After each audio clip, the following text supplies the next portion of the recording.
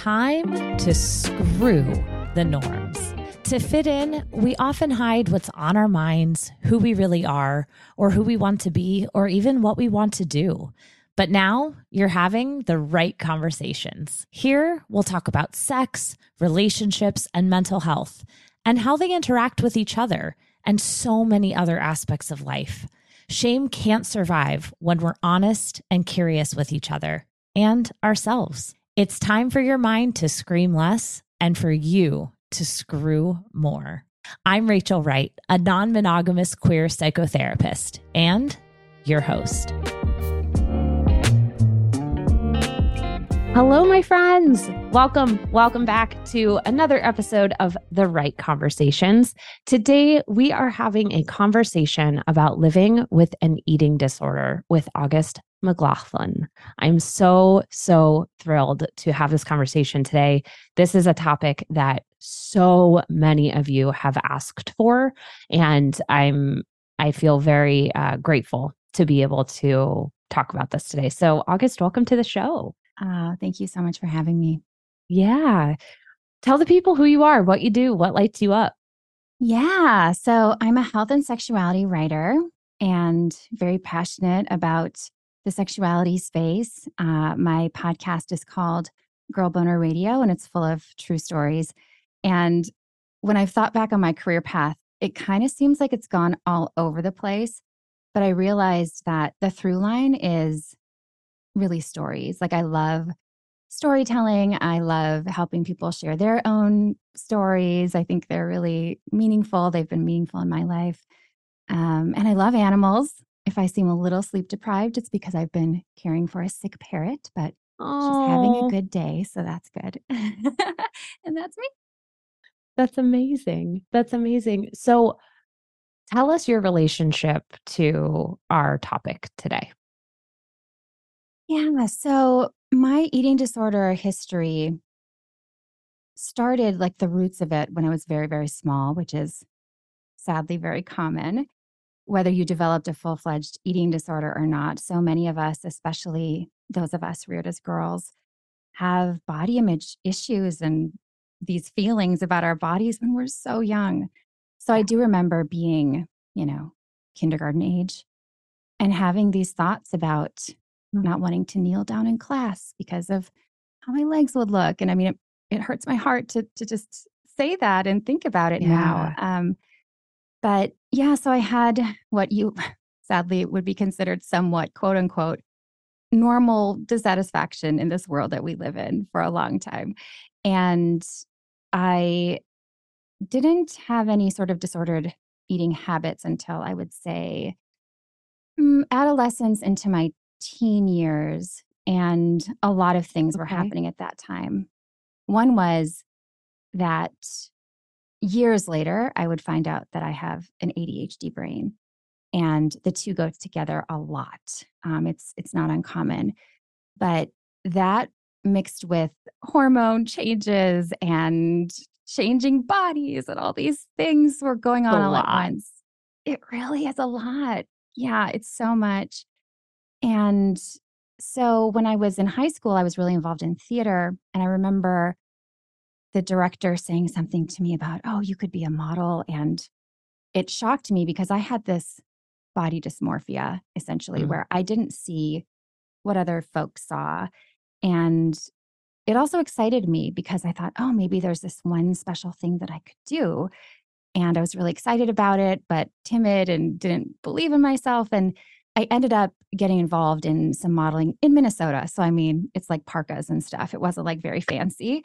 I grew up in the suburbs around the Twin Cities and loved it. I loved modeling. It was like my escape from my own self. It felt like acting without words, and memorizing lines was really hard for me. So it was kind of perfect.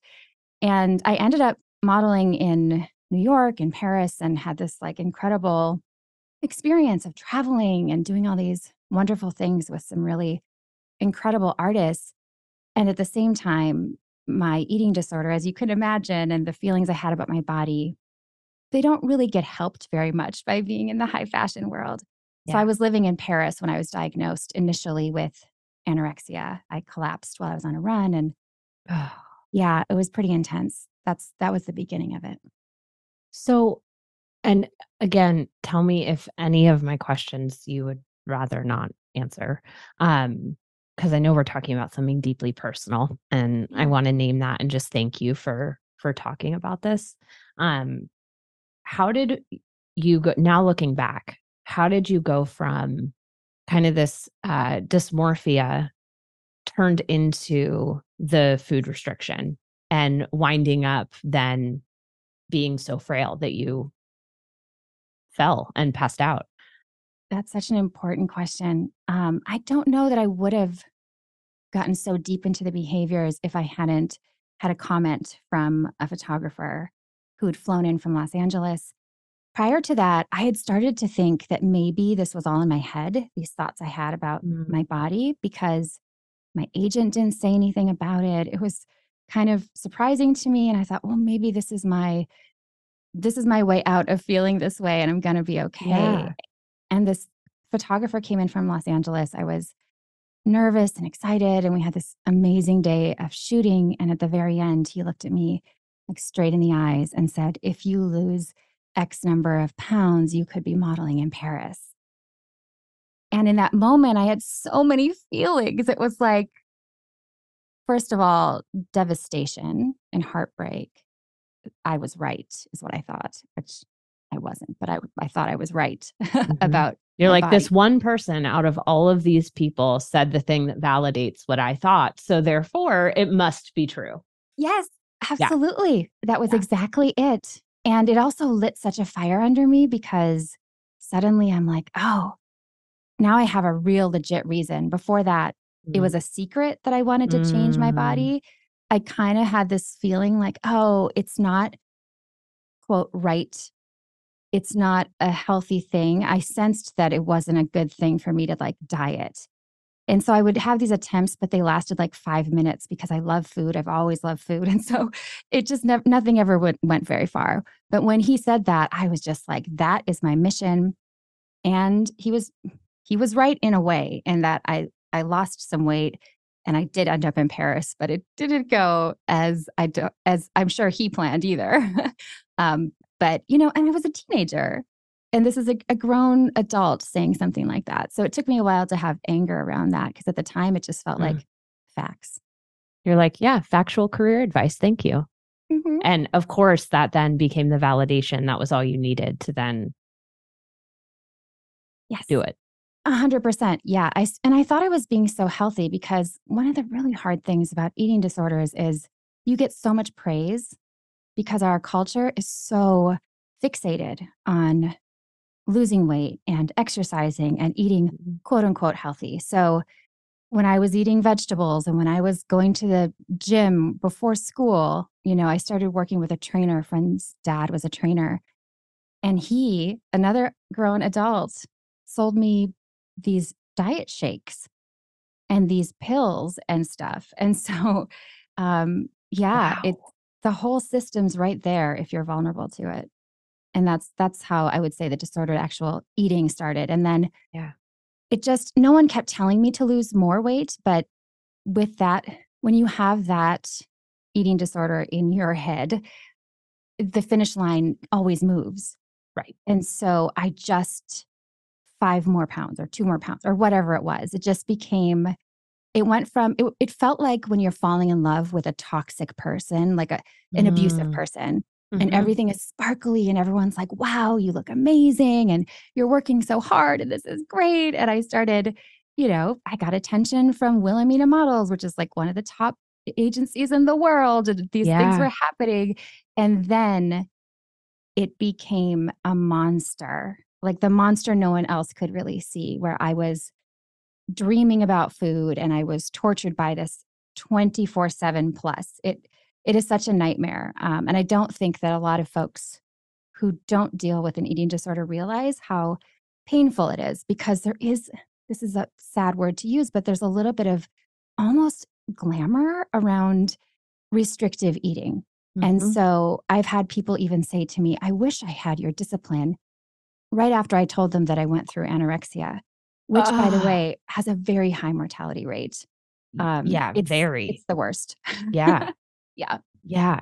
I really appreciate you bringing up this, the idea around commenting on someone else's habits, body. A lot of times, especially with older generations, I think we're getting better as you kind of look younger and younger. But there is this default of like, oh, you've lost so much weight. You look amazing. And while it comes from this very like positive, encouraging place, it does so much damage to so many people. And it's just one more reason on a very long list of other reasons to just don't. Like, Yeah. we don't need to be commenting on each other's bodies. We just don't. It's so And, true. you know, in both ways, right? It's like, it really can be harmful to say something like that. And it can also be harmful to assume that someone gaining weight is unhealthy. Yes. Because if someone is in recovery, or if someone is actually happy and maybe they overcame depression and so they're eating and they're putting on weight, that's something that they're probably celebrating and most likely having a hard time celebrating because of our fat phobic culture and because of exactly what you were saying about the praise that so many of us get when there is weight loss, that it doesn't reinforce the thing that you think you're reinforcing.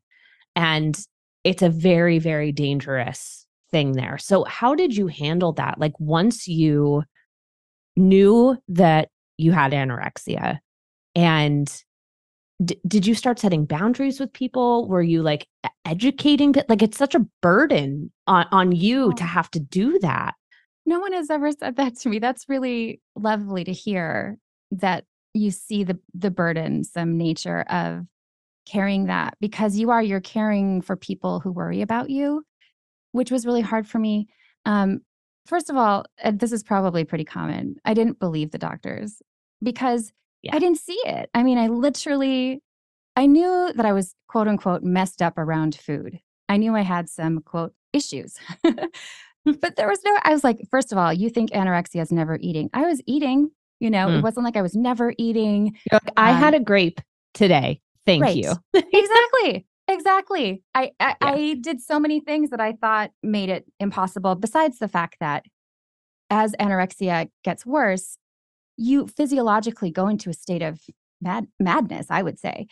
You don't have the brain chemistry in a place that can be, where you can have healthy, rational thinking, even if you didn't have the eating disorder. So I would see myself in the mirror and I didn't know it was me. I mean, I remember seeing legs and I was like, weird, we have a bruise on the same place. That is how extreme it was for a while. Yeah. And so when I was diagnosed, I thought, oh, these French doctors, like, what do they know? I'm very lucky that I was in Paris because there's incredible healthcare. And it's so foggy. I don't even remember getting from the ground to this medical center. It was very like on a TV show where they show like the bright lights and someone's like their view of looking at lights. That's mostly what I remember about going there. And then once I was diagnosed and they said that word, I was so confused. And the thing that hit me more though was, you could have died, you could die. And I thought, well, even if they're wrong about this whole anorexia thing, I do kind of feel like that could be true. And I have a really loving family, and I thought a lot about them, a lot about them worrying and losing me potentially. And so that doctor gave me a choice. And actually, they even had a doctor visit me, which was wild, at my flat. And I was told I could go into this treatment center there, or I could go home to Minnesota. And I don't know if this was really even legal, but they said that they would call my parents if I didn't do one of those two things. And I think it was pure just worry at that point. And so I was very scared of that. I was scared. I wanted to keep this a secret, figure this out on own and like have 2 months of treatment and then get back to my job. That's what I thought I would do, which looking back, it's like it was just the tip of the iceberg. But it was good that I went back to Minnesota. And my parents did end up finding out about it because a bill or something from insurance went to their house for me. And that was hard because, again, I wanted them to not worry. So I'm like, I have a great therapist and I'm reading this great book and maybe you could read this great book. But I was really struggling with it and lying to my therapist about certain things. It's so hard when you're not ready to heal. It's like, I want to feel better without letting go of any of this. And that is impossible to do. So what did recovery look like for you? It actually started in a college classroom of all places. I'd been going to therapy and this like day program with a dietitian, et cetera, et cetera. They thought I was making progress. Emotionally, I was worse off than I'd ever been. So it didn't feel like it was really helping. And I was in this class. I was taking classes because I was in this small town in Minnesota and I was like bored. And so I took this psychology of women course. And one day the teacher said, we're going to talk about sex today. And I was shocked because I realized I had never talked about sex. And I'm like looking around, wondering if everyone else is in shock. And then I started to realize as she was talking that I had shame. Like my sexuality was this secret hush thing. I'd been having sex. I'd had one partner who I was at the time staying with. And so I'd had sex, but I'd never really talked about sex. It was like, you're never supposed to talk about it. And what that did was it gave me some anger, some really healthy anger. I started to realize, oh, there's a whole lot of stuff around this. I learned that my body is like basically not valuable, especially around the pelvis. And now I know the brain. But at the time I was thinking like, basically I felt like someone had withheld from me all of this really empowering, helpful information, which they had. They did. Yeah. They really had. Yeah. So that was the start of, I got really, really excited about talking about sex. And I didn't go into anything professionally with it at the time, but I really wanted to talk about it and I wanted to figure this out. And I started, it took a while for me to realize that was the moment, but it really was the moment I didn't want to brutalize my body anymore. Like it was the moment. And without that moment, I don't know if I would still be here. Wow. If you experience recurrent BV or yeast infections or struggle with vaginal symptoms like odor, discharge, pain with sex, or more, you are not alone, and you should totally test your vaginal microbiome with Evie. Evie has developed the world's first at-home vaginal microbiome test and screens for more than 700 bacteria and fungi with a single swab, including those related to symptoms and infections. Evie also offers free one-on-one vaginal health coaching and innovative prescription treatment programs developed just for you by a provider. You can order your vaginal health test today at evvy.com. That's EVVY.com, and use code Rachel10 for $10 off your first test. Okay, so I would love for you to speak on anything you want to, what it was like to build this sex life as an adult that was learning all of these things while also fighting against this eating disorder. Because I know for most people, eating disorder or not, sex can bring up a lot of body stuff. And so I can imagine, and you can tell me if this is off in any way, that this was extra for you and probably quite confusing.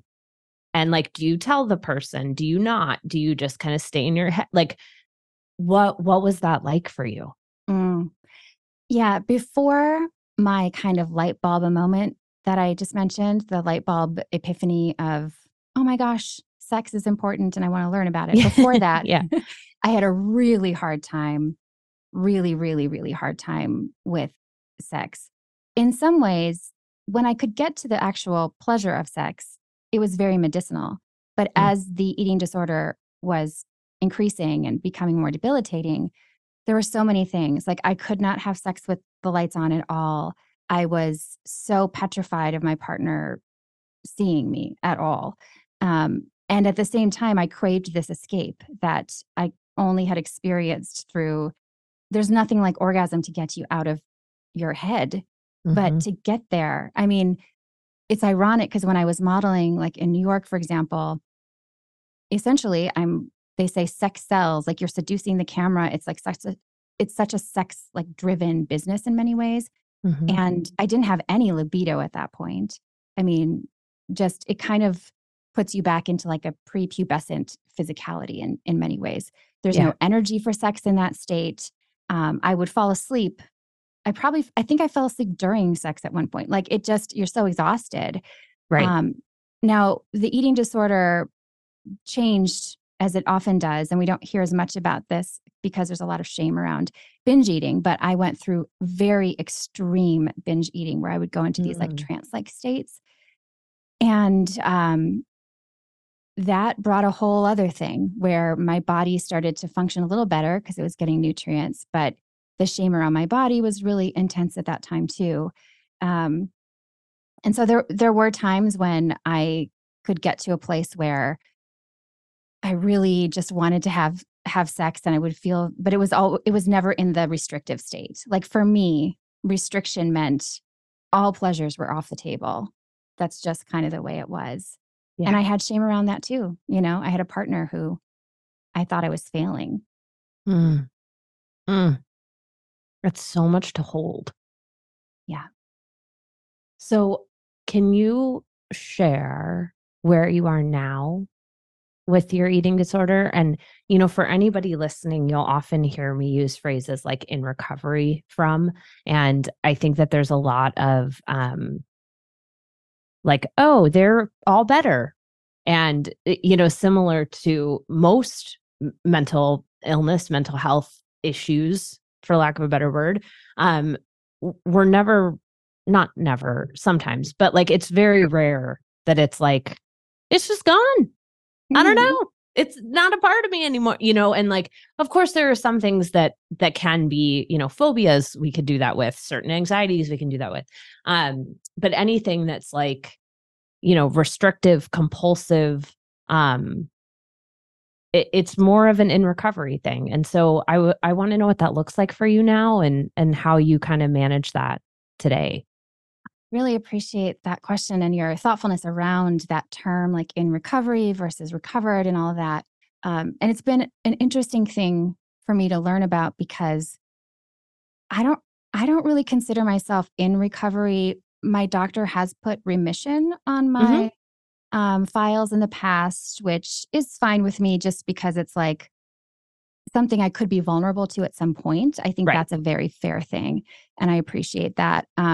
And for years, so this was like, I was diagnosed first at 18. I struggled with this in my early 20s. I'm in my mid 40s.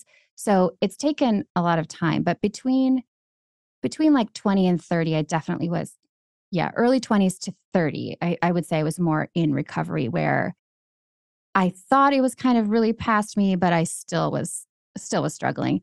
One thing that's somewhat unique about my experience, although not for those who relate to it, of course, is that ADHD played an incredibly profound role in my eating disorder. So once I was diagnosed with it at 30, and started treatment, like medication is very helpful for me. And then I'd already learned a lot of life skills because you have to manage a brain that's more neurodivergent. But I learned more and more, and I don't think I would have had the eating disorder, or at least definitely not as severely, if I had understood my brain better sooner. So that, and then also another thing that helped me so much was starting to pursue self-pleasure. I also masturbated for the first time around age 30. And it was so incredible because I realized that I had really identified as like sexuality for me is based on another person. So I had this huge just growth in my around age 30 with brain understanding and all these things. So I really, the only times that something comes up for me now, it's not so much disordered eating or like wanting to lose weight or things like that. It's more, I can, like, for example, earlier this year, I don't know if you've heard about the shortage of ADHD medications, but this year there's been this huge shortage. And for a while, it's been terrible. Yes, it's been so awful. And for months, I was on a medication that wasn't helping me very much. And I could see right away, like it affected the way I saw myself to not be able to have that support that I'd had. So then I had to be more conscientious and careful about it. So I know that can be there, like the lens. And then it's also interesting because I'm like, well, maybe it's also just, I'll think, oh, wow. And this is, when I say these things, I know that these are cultural messaging. I actually think aging is beautiful. And I think bodies of all sizes are beautiful. But this dysmorphic brain that you have, if you have that, can translate that. And so I will see other people's aging as beautiful. And then I will see something in a photo of me that is like, fills me with dread and makes me feel like a bad person because I think I have this like old witch's face. And it's hard for me to say that just because I don't actually I don't believe that that's a thing. I don't think anyone else in the world. I think it's so beautiful when I see like wrinkles and I see gray hair and all of that. But I will have a moment where and it takes me back to being 12 years old and hating myself. And it makes me very angry and it hurts and it feels so real. And then I'm also like, I might actually be seeing myself in an accurate way. I'm almost 45. The world might also see me that way. And that part, I'm like, well, I actually don't care as much about that in an interesting way. Maybe because of this work I've done, I'm kind of like the other night, I had barely slept, had a stressful thing happen.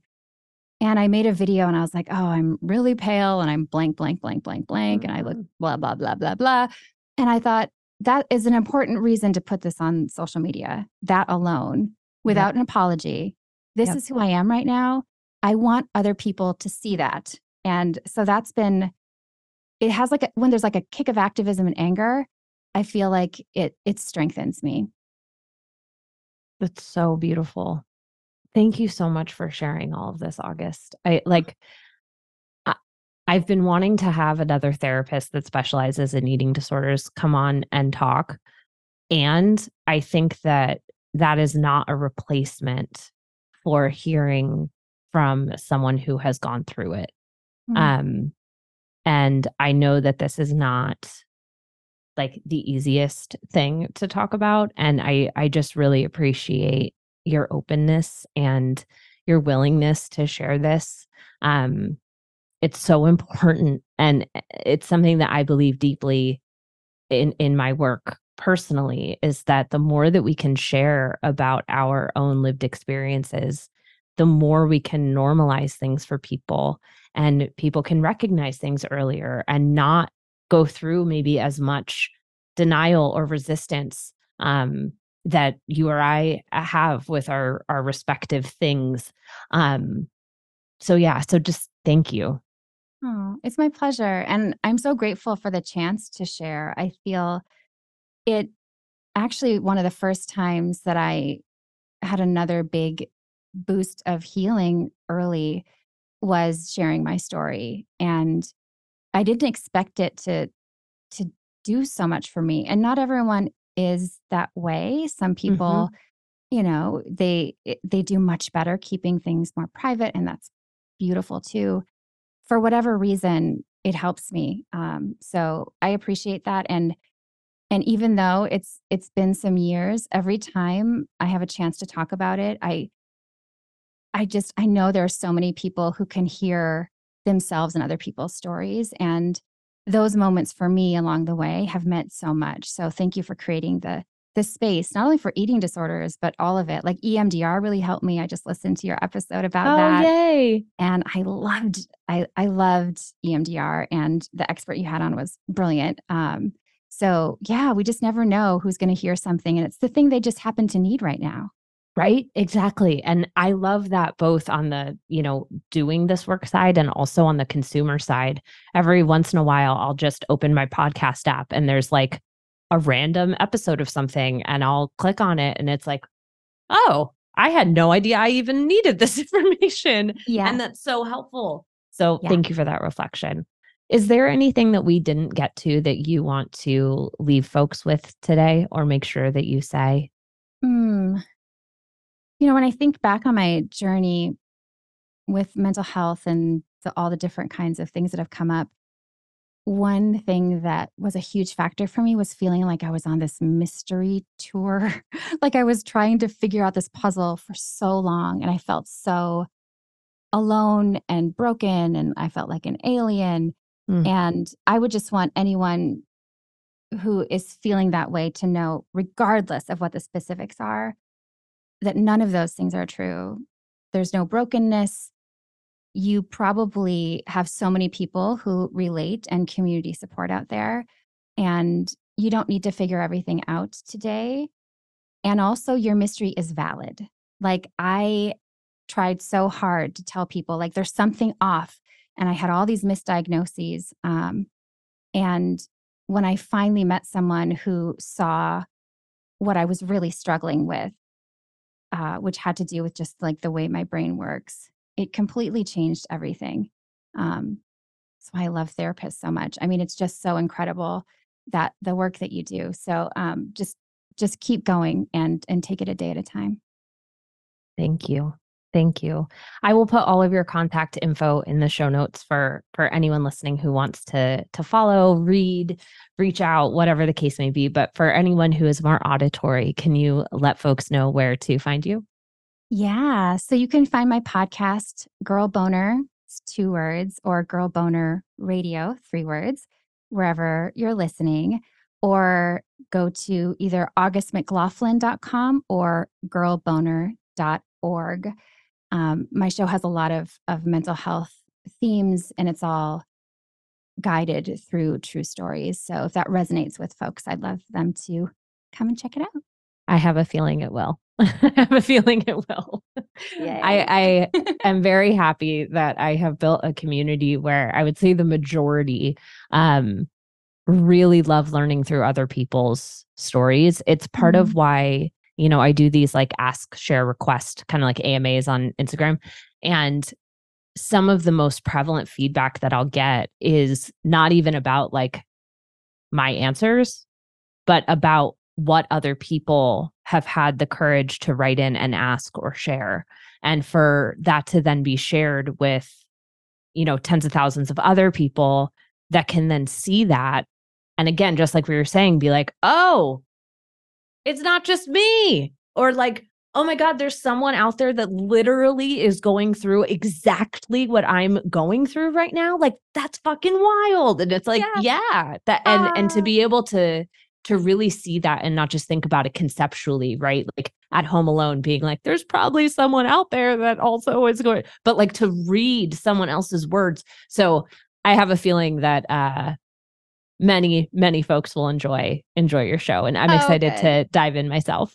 Oh, I hope so. Thank you for that. That's awesome. Community is everything. And I feel like so many of us, especially those of us who are like very driven in life and wanting to like do well and do impactful things, we can be so overly independent. So that is such a good reminder too, to just reach out and find those people. Like community is just profoundly helpful. Yes. And you can do it in person. You can do it online. You can, a lot of people will knock like, oh, parasocial relationships aren't real. And while to a certain extent, they cannot replace, in-person people that in the flesh. Having an online community is wonderful. And I think is a wonderful thing to look for. So yeah. Amen. August, thank you. Thank you, Rachel. This was such a pleasure to talk with you and for your beautiful folks. That's all for today, you sexy folks. What questions came to mind as you were listening? Continue the conversation with me over on Instagram at @the_right_Rachel. And don't forget, please leave a rating and a review so that we can continue erasing shame and stigma together.